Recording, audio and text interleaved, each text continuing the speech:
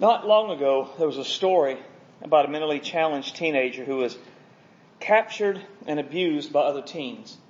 Now, the story was heartbreaking on many levels, but part of what I found so sad about the story is the way the other teens took him captive. From what I read, a teenage girl that he somewhat knew lured the boy into a building where they held him captive. Since he sort of knew her, he trusted her. She pretended to be his friend, and when she and her real friends got him, they took him captive and they began to do all of these kind of terrible things in order to abuse him. As tragic as that is, what I thought about in the study this week was that Satan does something similar to people all the time. Right? That he takes people captive, he takes them into his snare to make them do his will so that he can steal, kill, and destroy in their lives. Now, as with the girl above, Satan uses deception to trap people. He knows that if he just comes up and says, "Hey, come and let me take you captive to do my will so I can steal, kill, and destroy in your life," we'd all say, no, thank you. And since truth will not work, he uses deception. Now, while his deception will vary from person to person, I think there is at least one constant in all of the deception that's summed up in a quote I read several years ago. And it said, "The devil doesn't come in a red cape and pointy horns. Rather, he comes as everything you ever wished for." Right? Satan snares us by appealing to our fleshly desires. We're snared by the stuff that we really kind of already want to do. And that's why we're so easily snared and why it's difficult to escape the snare. Part of Satan's deception is to convince us that we cannot actually escape once we've been taken captive. But that, like everything else, is a lie. And while it may be difficult to escape Satan's snare, it definitely is possible. So now what we're going to do is look at how we can escape if we have been taken into the snare of the devil. Open your Bible to 2 Timothy chapter 2, verse 23 is where we're going to start. That should be on page 915 in your pew Bible. When you find that, I might ask you to stand to honor the reading of God's Word. 2 Timothy 2:23. "But avoid foolish and ignorant disputes, knowing that they generate strife. And a servant of the Lord must not quarrel, but be patient, or be gentle to all, able to teach, patient. In humility, correcting those who are in opposition, if God perhaps will grant them repentance so they may know the truth, they may come to their senses and escape the snare of the devil, having been taken captive by him to do his will." Title of the message tonight is Escaping the Snare of the Devil. Let's pray. Our Father, we love you. We praise you for your grace and your goodness. We thank you tonight for the opportunity that we've had to worship you in song, to sing about the truths, Lord, that we are redeemed, and Lord, that we should love to proclaim it. We thank you, Lord, that you have loved us and you have sent Jesus to die on the cross for our sins. We thank you, God, for the privilege of being able to study your word, to look into it and to learn from it, Lord, to know that your Holy Spirit would come and he would be our teacher, and he would open our ears and our hearts to receive your word. And we ask, Lord, that he would do just that tonight. Father, help us to lay aside the cares of this life that we may have brought in. Father, guard this time against anything that would distract us from hearing what you have for us from your word. Let your Holy Spirit open our ears and open our hearts that we would receive your word. And God, if we have been taken captive by the devil, then Lord, use this tonight to help us escape that snare and begin to live in the freedom that Jesus purchased for us on the cross. Fill me tonight with your Holy Spirit. Give me clarity of thought and clarity of speech, and let me speak your words and your ways for your glory. We ask in the mighty name of Jesus Christ, our Savior. Amen. You may be seated.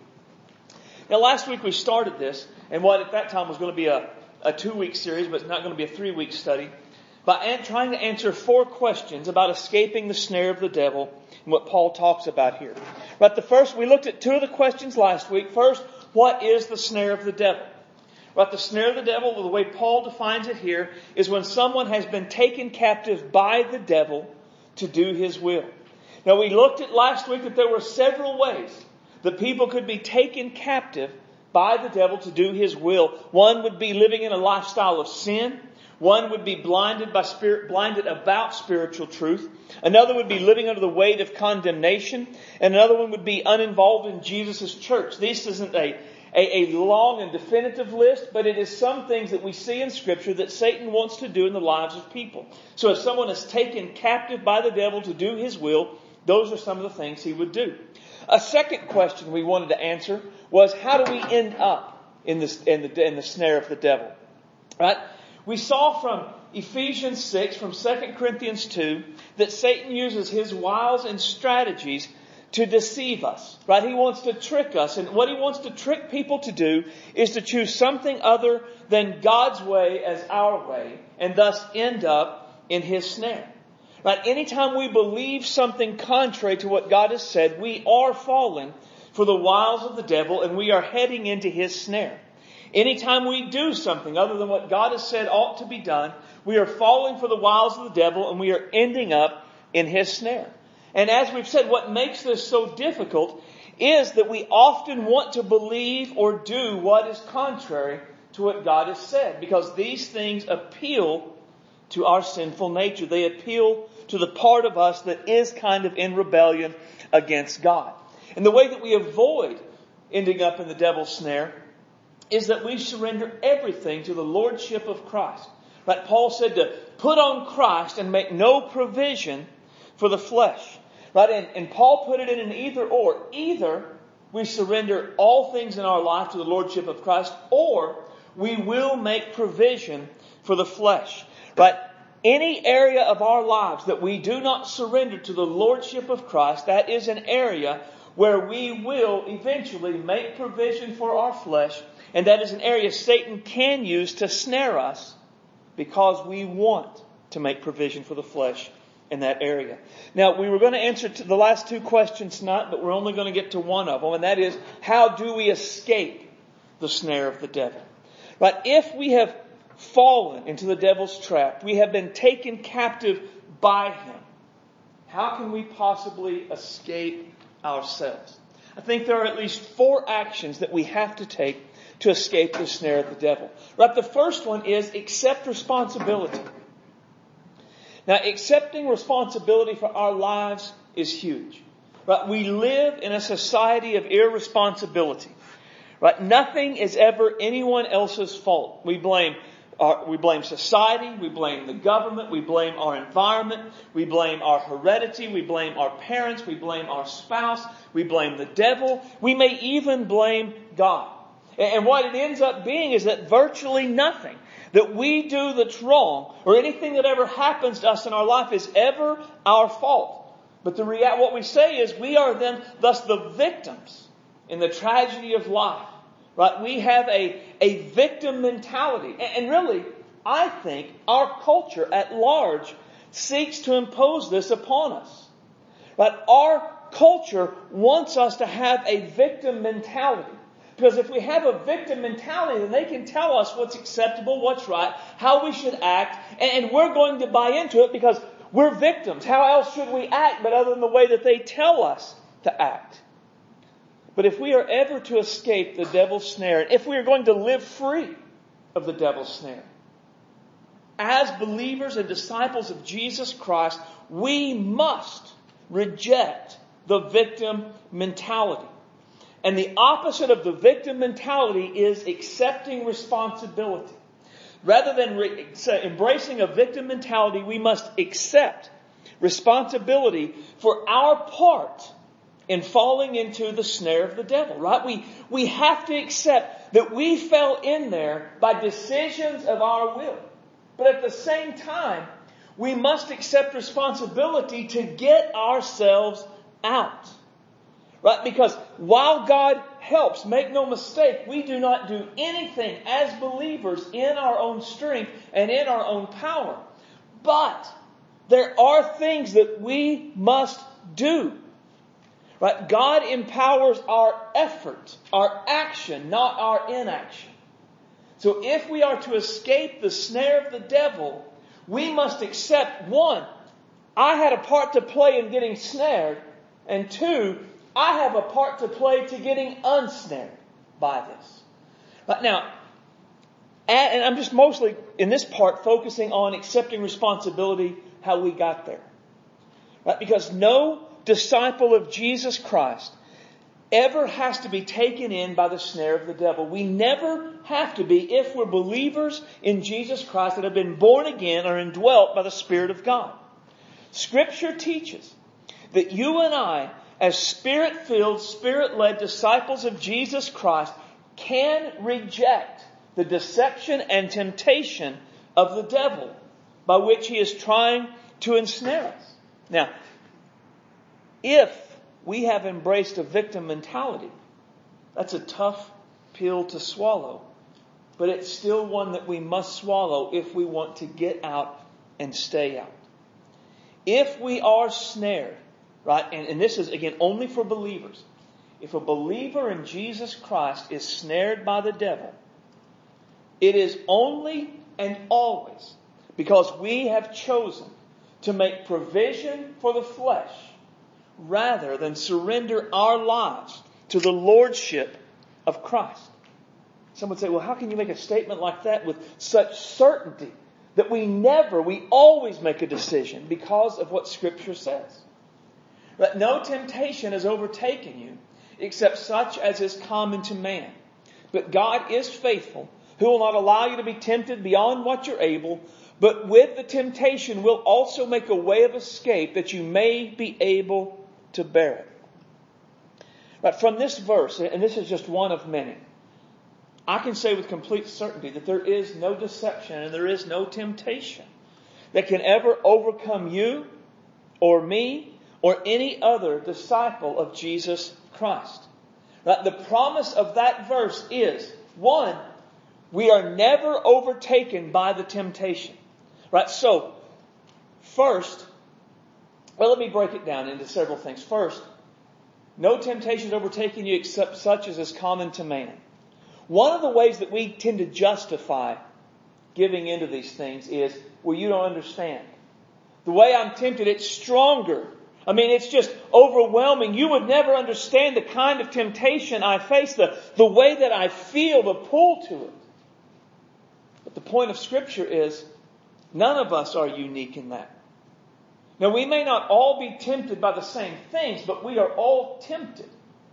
Right? And so, you or me, we do not have a temptation to sin that's stronger than anyone else's temptation to sin. Right? So it's common to man. But with each temptation, what God is, He is faithful to make sure that we will not be overtaken, that there is a way out. So one, our temptation is not unique. And two, there is always a way out. We are never backed into a corner where the only options are believe a deception, give in to a temptation, make provision for the flesh. There is always a way in every moment of temptation, in every deception from Satan, for believers in Jesus Christ to surrender to the lordship of Christ and escape that temptation. So what that means is every time we make provision for our flesh and fall into the snare of the devil, it is because we have willingly chosen to make provision for our flesh instead of surrendering to the lordship of Christ and looking for the way of escape that God has promised us. And this is important. Right? We must accept responsibility for our spiritual condition. Right? Whether we are free or whether we are snared, we are responsible for that. God has given us all things we need for life and godliness to live the kind of life that we're meant to live. But you and I must make the choices that are necessary to live in that freedom.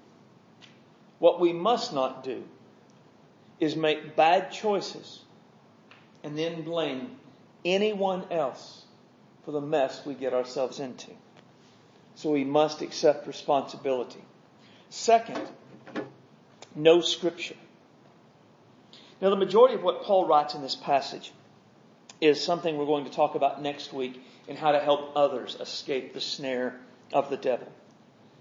However, even though that's the primary focus, there has to be a way that we can learn so that we can help get ourselves out of the snare of the devil. And so as I was studying, there were a couple of ideas that stood out to me. One is, it says that the servant of the Lord must be able to teach. And then, in verse 25, it talks about knowing the truth. Right? And so, when we talk about that, we must be able to teach and we must know the truth.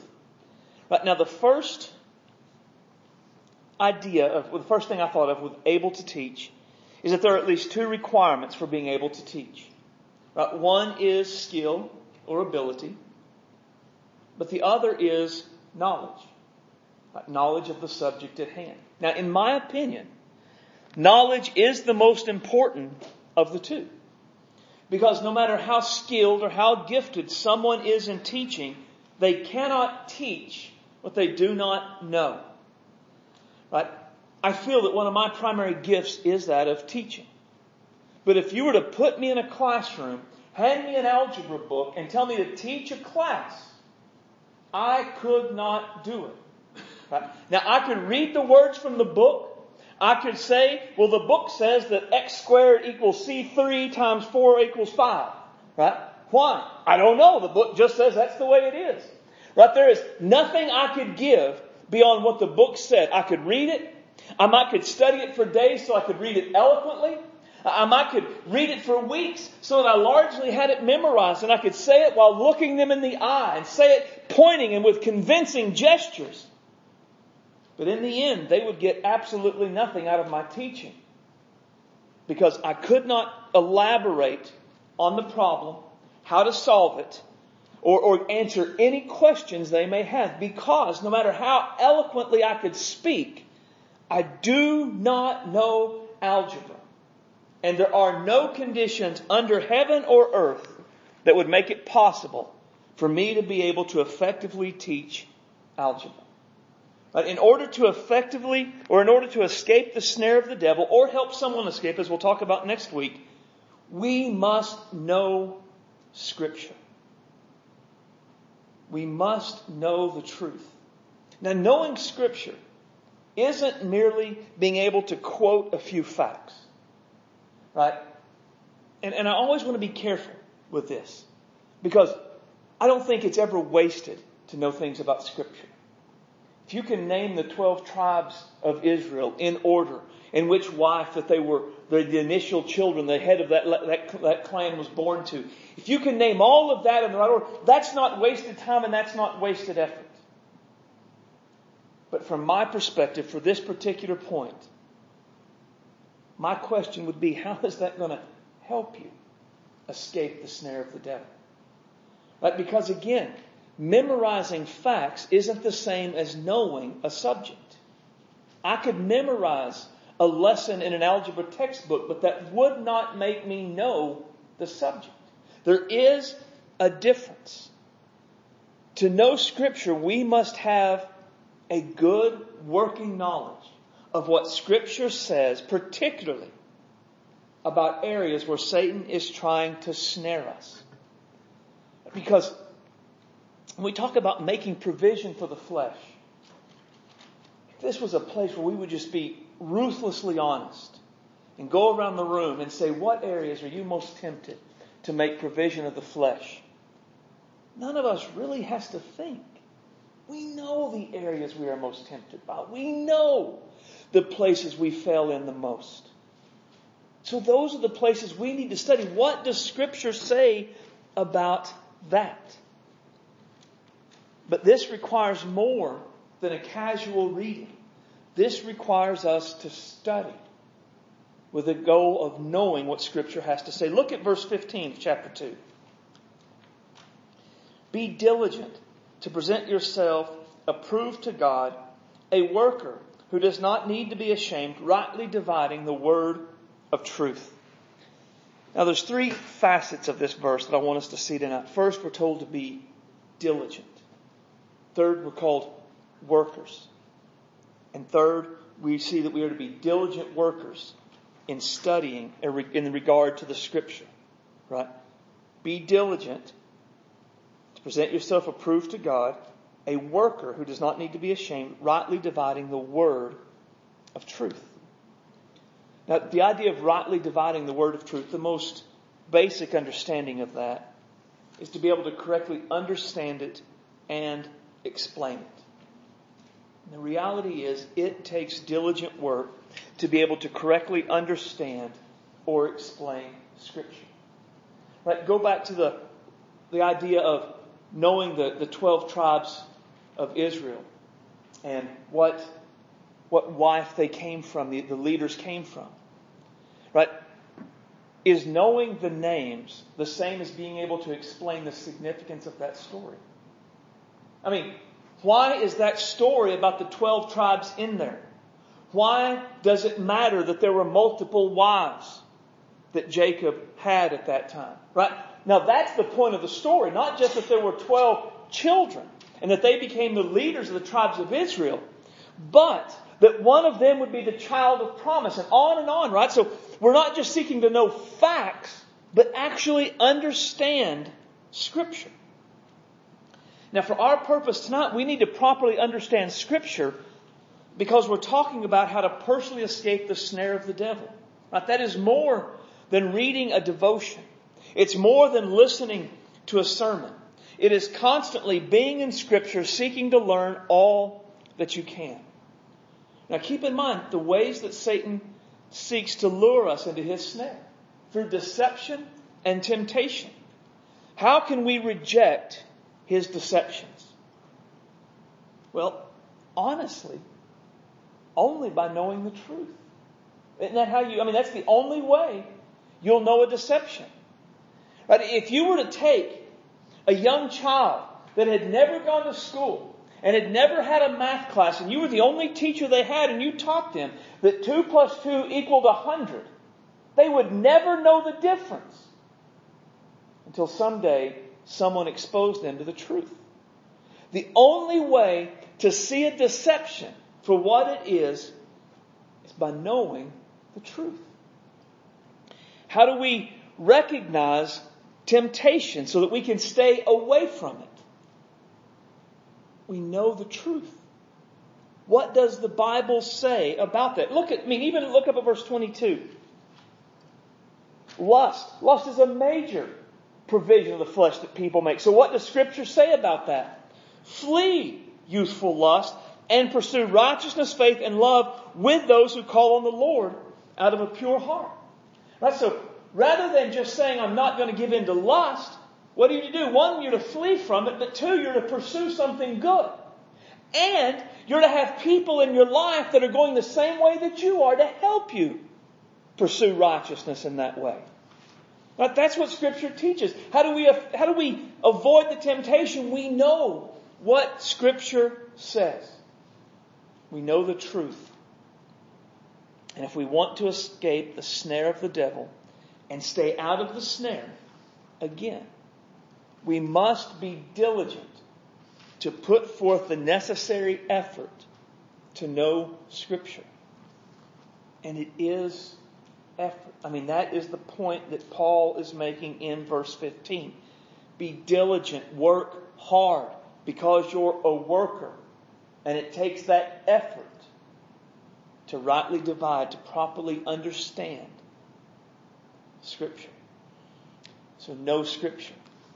And secondly, believe Scripture. Now that can seem basic. And it kind of is, but I actually kind of think it's actually pretty deep. Because there is a huge difference between knowing Scripture and believing Scripture. The reality is a lot of atheists know Scripture. Many of them have studied the Bible enough that they can quote facts. They can even explain central doctrines of the Christian faith. Now, listen to one of my favorite quotes. And you've probably said it before. Well, I would say that if you don't believe that Jesus of Nazareth was the Christ and Messiah, and that He rose again from the dead, and by His sacrifice our sins are forgiven, you're not really, in any meaningful sense, a Christian. That's a great quote. That is exactly right. And it could have been said by any conservative evangelical preacher or believer in the world. But it was actually said by atheist Christopher Hitchens, who's not only an atheist, he considered himself an anti-theist. And he made that quote, funnily enough, I guess, to someone who is professing to be a Christian. He's being interviewed by a liberal Christian magazine. And the person doing the interview said, I'm a Christian, but I'm not one of those. And I can't remember the wording that she used to explain how she wasn't like one of those. By one of those, she basically meant us. And he made this statement to her. I would say if you don't believe Jesus of Nazareth was Christ and Messiah, that He rose again from the dead and by His sacrifice our sins are forgiven, you're not really in any meaningful sense a Christian. I mean, that's a solid, biblically accurate statement of the necessity of Christ, the importance of Christ. And he knew the truth. He knew enough of it to articulate the uniqueness of Christ for salvation. But he never embraced that knowledge as truth. He knew the truth, but it didn't help him in any noticeable or real way. Why? Because he did not believe what he knew. Knowing the truth without believing the truth doesn't really make a difference in our lives. His problem wasn't a lack of knowledge. It was a lack of faith. As we've already seen, we must study and know Scripture. But this study and knowledge won't do us any good if we don't believe it. Now, I'm convinced there are two aspects of belief in Scripture that must be present before the truth will benefit us in the ways that it's intended to. First, we must believe Scripture is right. And then secondly, we must believe Scripture is real.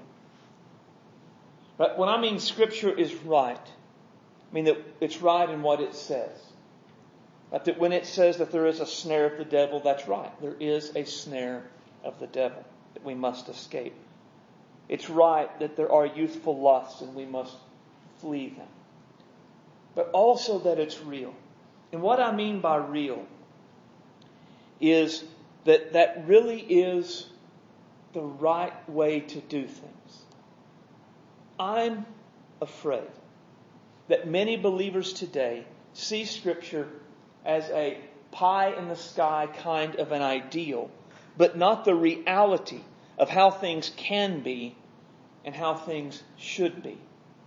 Right? No, yes, you should flee youthful lusts and pursue righteousness, faith, and peace with those who call the Lord out of a pure heart. But, I mean, you just really can't do that. Great example. Years ago, Britney Spears, before she went kind of off the rails, at one point in her life was a professing believer in Jesus Christ. And in one of her interviews, she made a statement. They asked her about being pure. And she said, what the book says about purity is right. But it's just not realistic to believe people can live that way. So she believed it was right, but she didn't believe it was real, that you could actually live that way.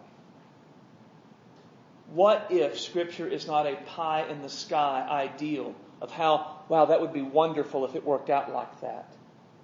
But what if Scripture was that's really the way it was meant to be? That we really were meant to flee youthful lust and pursue righteousness, peace, and faith with other people? What if when Scripture says that we can't escape every temptation because God makes a way out? That's not a, boy, that would be wonderful, but that's the reality. There really is always a way out that we can escape. And neither Jesus in his use of Scripture, nor Paul, nor Peter, nor Jeremiah, nor any author of Scripture, though, none of them paint Scripture as a pie-in-the-sky ideal. They paint it as this is how the real world works. This is real. This is what you can do. This is what you should do. This is how your life should be lived. So do we believe Scripture? Do we believe it's right in everything it says, whether it's its moral standards, what it says about values and priorities and our attitudes and our speech? Do we believe it's right? But then do we believe it's real? Do we believe we really can live the way Scripture says we're supposed to live? Now, let's take the stuff we talked about last week. Right? Do all things without complaining and disputing. Right? So that's what it looks like to surrender to the Lordship of Christ and make no provision for the flesh. To just do all things without complaining and arguing. And then let nothing be done through selfish ambition or conceit, But in lowliness of mind, let each esteem others better than himself. Let each of you look out not only for his own interest, but also in the interest of others. So the Lordship of Christ, what it looks like to be surrendered to Christ there, not to be selfish in our actions or our decision making. Actively care about what's going on in the lives of other people, and then the willingness to put others ahead of ourselves when needed and when necessary. And then we looked at verse 23 and 24 of 2 Timothy 2. But avoid foolish and ignorant disputes, knowing that they generate strife, and a servant of the Lord must not quarrel. Right, so the Lordship of Christ means not starting or taking part in foolish disputes or quarrels. Right, so that's what it is to live in the Lordship of Christ. So, do we believe that these things are real? Right, that's right. Is it right to always do things without griping and complaining? Is it right to put others ahead of ourselves? Is it right to never get involved in foolish and ignorant disputes and not to be a person known to be a quarreler? Do we believe it's always right to do all things, and that's what it says, without complaining and arguing? Do we believe it's always right to do what we do without any sort of selfish ambition? Do we believe it's always right to look out for the needs of others and not just ourselves? Do we believe it's right to always avoid foolish, strife-generating disputes? Do we believe that it's always wrong to quarrel? And again, these are just a few of the ones. These are just the ones we looked at last week. Scripture speaks about so much more. Do we believe that's the right way to live all the time? And if we do, then do we believe it's real? Do we believe it's possible to actually do all things without complaining and arguing? Years ago, I heard a guy talk about this. And he said, people look at that and they say, oh, that's not possible. We can't really do that.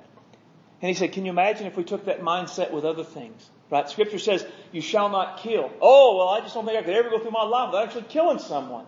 Right? We don't do it to things like that. We can get to some things and we can say, well, yeah, no, surely I would go without adultery and surely I can go without murder. But when it gets to something like this, oh no, I can't. There's no way to do that. But is it because that we can't? Or is it because that our flesh wants to? Do we believe that we can do all things without selfish motivations? Do we believe that we can look out for the needs of others and not just focus on ourselves? Do we believe that we can avoid foolish arguments? Do we believe that we can avoid quarreling? Do we believe that these things are right? And do we believe that these things are real? Or do we make excuses about why it's not right? Especially if you're like me, in the times when you want to do it. We must ask that and answer it. Do we believe it's real, that we really can live the way Scripture says? Or do we make excuses as to why we can't live those things out, particularly either after we have failed to do them or when we don't want to do them? The surest way to see that we believe God's way is best, it is to live it out. If I say that God's way is best, but then I live as though my way is best, the reality is I believe my way is best. We don't believe what we don't at least try to live out. And we'll talk in a minute about we're not going to do any of this stuff perfect in this life. But if I don't at least try, I really and truly do not believe it. The surest sign we believe Scripture is when we obey Scripture. I think there are two critical verses or passages that illustrate this, both in James. James 2:21 through 26. That's the passage where James tells us that faith without works is dead. one of the main points James is making is faith without works really is not faith. Can faith without works, does that kind of faith save someone? Well, given that he calls it a dead faith and faith brings life, then James's point is no. A faith that doesn't change us is not a legitimate biblical saving faith. Genuine faith always produces action. Always. When there are no actions motivated by faith, it is always because there is no faith. And then the other one is be doers of the word and not hearers only, deceiving yourself.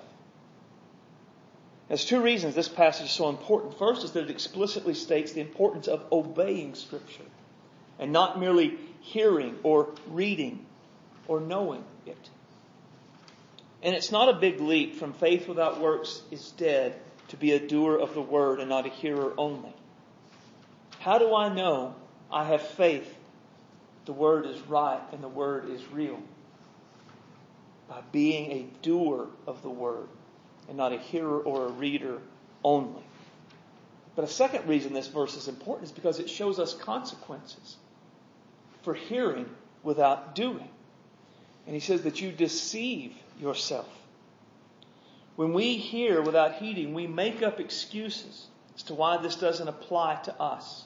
Why we don't have to do whatever it is Scripture says. Only we don't call them excuses, we call them reasons. And we develop a set of reasons to explain why we don't have to do what Scripture says we're supposed to do.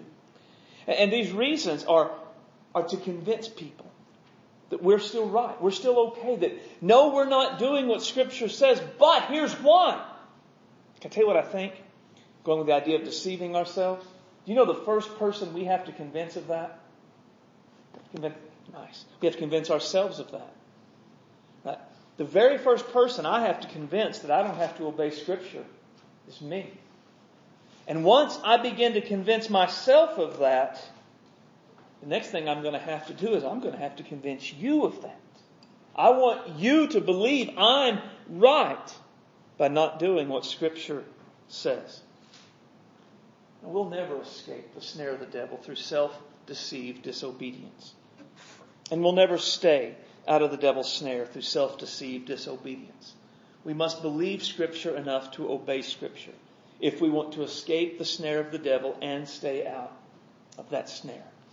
And then finally, we accept responsibility, know Scripture, believe Scripture, and then repent when necessary. None of us are going to perfectly live this out. And in this, we do live with a tension, don't we? On the one hand, Scripture does say that we can resist the deception and temptation of the devil and avoid his snares. But Scripture also says there are going to be times where we don't do it perfectly. But the best example is 1 John 2:1. Little children, I write this to you that you may not sin. But if we sin, we have an advocate with the Father, Jesus Christ, the righteous one. Right? So Scripture acknowledges the fact that we're frail and that we're going to fail. But what we have to do is avoid two extremes. One extreme is using our frailty as an excuse. Well, never going to be perfect, so I might as well. That's just how it is. We're never going to live up to it. Just go ahead and ask for forgiveness later. We can't just give in to defeat and deception like that. But at the same time, we can't go off in the other extreme and be just completely overcome by the fact that we fail. Right? I try, but I blow it. Oh, I'm a horrible Christian. If only I loved Jesus more. If only I had more faith. If only. Right? There is a tension that we have to manage and live with. The tension is the power of the Holy Spirit, the promises of Scripture, the regeneration that has been done in us. We are able to recognize and reject deception and temptation. At the same time, our sinful nature is still there. It's still pulling. We still live in a sin-cursed world. We are going to fail at times. So what do we do? What do we do in those times when we make provision for the flesh because we did not put on the Lord Jesus Christ? We repent. we recognize what we've done and we repent of it. That's how we escape the devil's snare once we've been taken in. And really, as we're going to talk about next week, leading others to it, our goal in leading others is that they would know the truth and they would repent, right? Repentance is kind of the key thing that leads us out of there. Now, repentance, as we've talked about many times, is a change of mind about God and sin that results in a change of mind. Right now, it's a change of mind about God, and what that means in part is that we begin to say God's Word, it's right. Right? God's Word is right and God's Word is real. So a part of repentance for us, and so we can escape the snare of the devil, is that we change our mind and embrace that Scripture is real and it's right about everything that it says. And that this is true whether it speaks of values or priorities or attitudes or reactions or speech or thoughts or anything else. Anything Scripture says, it's right and it's real. That is a change of mind.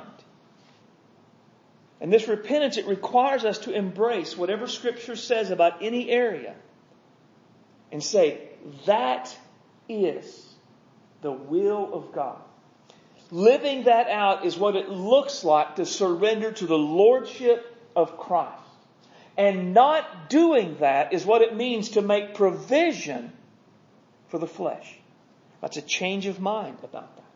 It's a change of mind about sin. One of the easiest things for any of us to do is to justify our making provision for the flesh. I mean, and I don't think I'm projecting. I know it's easy for me. If I gripe and complain, I can give you a million reasons why my griping and complaining is a righteous thing to do. If I let selfish ambition drive me, I can tell you many reasons why that was a righteous decision. When I don't care about what's going on in the life of another and I put myself so far above them I can't be involved in their life, I can explain why that's the right decision. And when I get involved in ignorant and foolish disputes and I quarrel with people, I can explain why that needed to be said. And why that quarrel had to happen. But I don't think it's just me. I would imagine you can as well. So a change of mind about sin is to reject our justifications. It is to recognize that that is exactly what they are. That our justifications do not make what we did righteous. That instead they were self-deceived disobedience. And then to begin to do the things that God wants us to do.